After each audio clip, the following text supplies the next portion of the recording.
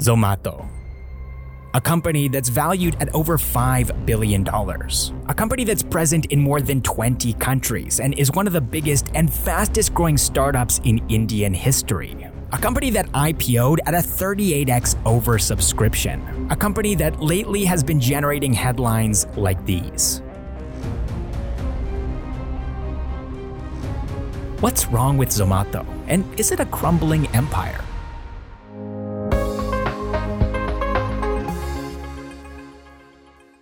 Dipinder Goyal was a student at IIT Delhi, and one night he was feeling hungry, so he ordered a pizza from Domino's. And it was while he was ordering this pizza that he realized the entire process of ordering food in India was broken. You had to call the restaurant, verbally share your address and your order, then get on a call with a delivery driver who would invariably end up getting lost en route, and then pay for your pizza with cash, and drivers usually didn't have any change. So there were a lot of pain points in this process that needed to be solved, but Dipinder never could have imagined that he would be the one to solve them, not just for himself, but for all of India. Fast forward to 2010 when Dipinder posted this video to his Facebook account. The startup was going through rebranding, changing their name from Foodibay to Zomato in order to avoid getting sued by eBay. And you can see here that Domino's had become the startup's work fuel, filling their lunch table with blue and red pizza boxes. This rebranding marked the beginning of a new chapter for Dipinder's company. From hosting menus online, which was a low burn but also low revenue business, Zomato would begin delivering food in 2015, acting as a logistics company that would shuttle food between restaurants and customers. But was this business model sustainable? Well, today in 2022, we can clearly see that it is. Zomato's stock price is on the rise. Investors are seeing huge dividends every quarter, and the company is destined for greatness. Just kidding. This isn't a Disney movie, so brace yourselves because we're in for a bumpy ride here. What you're seeing on the screen right now is Zomato's stock price. That red line paints a picture of declining valuation, but also declining public sentiment. The thing is, now that Zomato is a public company, they can only exist if food delivery as a business is sustainable, which doesn't seem to be the case. Take a look at Zomato's top 6 global public competitors: Meituan, DoorDash, Delivery Hero, Grubhub, Deliveroo, and Just Eat. And now here are their revenues. You can see that Zomato has the lowest of the 7, but when we look at their profits and losses, Zomato also has the lowest burn of these 6 loss-making companies here, with Meituan being the only one that's actually profitable. And we can see here that they brought in $643 million in profits, which probably seems like a big number, but remember, their revenues were $15.5 billion, meaning that they're seeing less than a 5% profit on this revenue, which is generally considered in the world of business to be a low profit margin. A healthy profit margin would be somewhere between 10 and 20%. So if the world's biggest player in this space, which has massive revenues and a huge customer base, is unable to generate profits from food delivery and has to prop up their core business with periphery businesses, to me, that's a strong indicator that food delivery as a business isn't sustainable. And going through Zomato's financials for the last couple of years, we can see a similar pattern with them as well. Their losses have piled up, and to combat this, they've entered into business lines outside of or adjacent to their core food delivery business. You've got Hyperpure, Zomato Market, Zomato Pro, Zomato Kitchens, and now, of course, Blinkit. Zomato's acquisition of Blinkit came with a lot of confusion and panic for investors, and following the acquisition, Zomato lost 25% of its value in just 4 days. How did this happen? How did this merger wipe out a quarter of Zomato's market cap overnight? Let's dive into it. In April of 2020, Zomato launched something called Zomato Market, an online grocery delivery service that was operational in more than 80 cities across India. But this service was shut down just 3 months after launch. Then, in July of 2021, Zomato tried again, this time for just 2 months before shutting it down. Why? Well, according to the company, it is extremely difficult to pull off such delivery promise with high fulfillment rates consistently in a marketplace model. You know what they say though? Third time's a charm. They decided that if they couldn't make grocery delivery work, then they would just buy a business that could. So they acquired a 9.1% stake in grocery delivery startup Grofers, which is today known by the name of Blinkit, a quick commerce grocery delivery subsidiary of Zomato. And yes, I say subsidiary because in June of 2022, they bought the entire company. Blinkit is now wholly owned by Zomato. The reason? Well, Blinkit's acquisition is a natural extension of Zomato's core business, food delivery, and it will also bring synergies, increase the addressable market and the potential profit pool, and also make the business more defensible. Now, this rationale seems pretty straightforward and understandable. Synergies, addressable market increase, profit pool increase, defensibility, these are all good things. So why did the market react so poorly to this acquisition? Let's find out. Blinkit was worth 4,945 crore rupees, and Zomato acquired the company for 4,447 crore rupees in Zomato shares in 2022. So this number equates to 90.84% of Blinkit because Zomato already owned 9.16% from their 2021 investment, for which they paid 512 crore rupees. However, there is one piece of this puzzle that I haven't revealed yet: Blinkit's debt. Blinkit was given a loan of 1,125 crore rupees by Zomato at an interest rate of 12% per annum. So what happened to this debt when Zomato bought the company? Well, it disappeared. Zomato can't pay itself for the debt that its subsidiary owes to itself, so that money is just gone. Poof.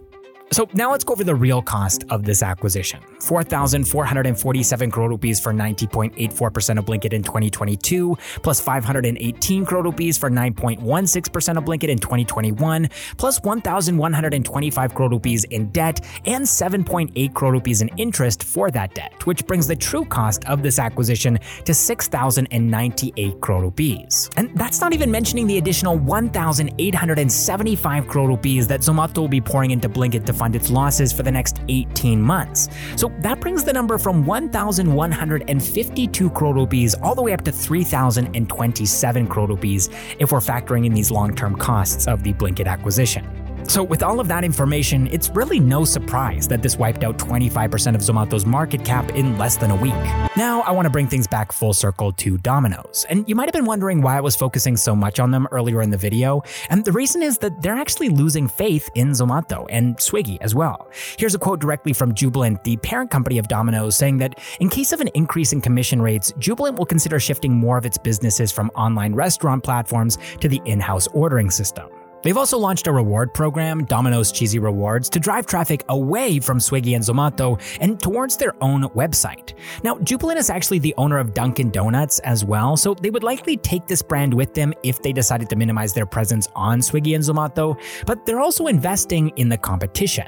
Mumbai-based Thrive is a platform that offers third-party delivery services to restaurants at a 3% commission rate, and this startup is actually backed by Jubilant. Gurugram-based DotPay is another player in this space. They're undercutting Swiggy and Zomato by charging lower commissions and also freely sharing customer data and the logistical cost of delivery with restaurants transparently. These platforms also give restaurants the flexibility to either deliver on their own or through a third party, so customers can still find these restaurants on these platforms, but the restaurants can handle delivery themselves if they want to. Another potentially huge threat to Zomato's business is ONDC. The tense relationship that Zomato has with restaurants exists in large part because of the lack of exposure that these restaurants have without Zomato.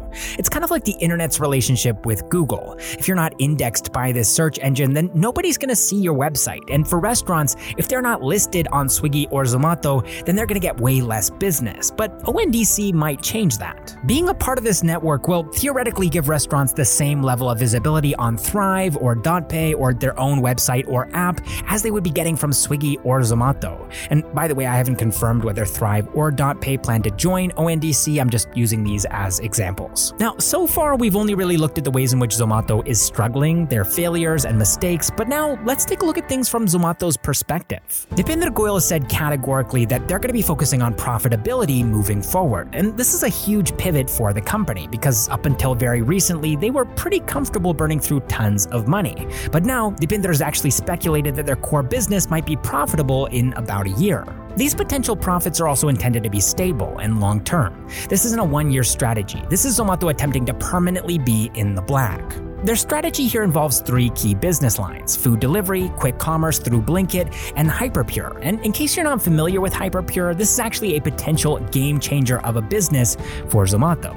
It's a platform whereby Zomato provides fresh, hygienic, high-quality ingredients to restaurants, and it's growing pretty fast. Between Q4 of the financial year of 2022 and Q1 of the financial year of 2023, Hyperpure's revenue grew by 40%. And as of the first quarter of the financial year of 2023, Hyperpure was generating 1/5 the amount of revenue that Zomato's core business generated during that same quarter. And Zomato has even speculated that Hyperpure has the potential to someday become bigger than its core business because of how massive Hyperpure's TAM TAM is, that's total addressable market. So that's the state of Zomato today. They're actively working towards profitability, they're bringing their CAC down, that's their customer acquisition cost, and they're trying to bring their customer lifetime value up. Ultimately though, time will tell if they're able to break even with their seemingly unsustainable core business. Blinkit, on the other hand, is all but guaranteed to generate losses, at least into the near term, and Hyperpure might offset these losses, but will it be successful enough to make up for them entirely? We're not sure. In spite of all of this though, some would argue that the damage that Zomato has done to their relationship with restaurants is irreparable. If Thrive or DotPay or ONDC offer these restaurants a more lucrative and fair place to capture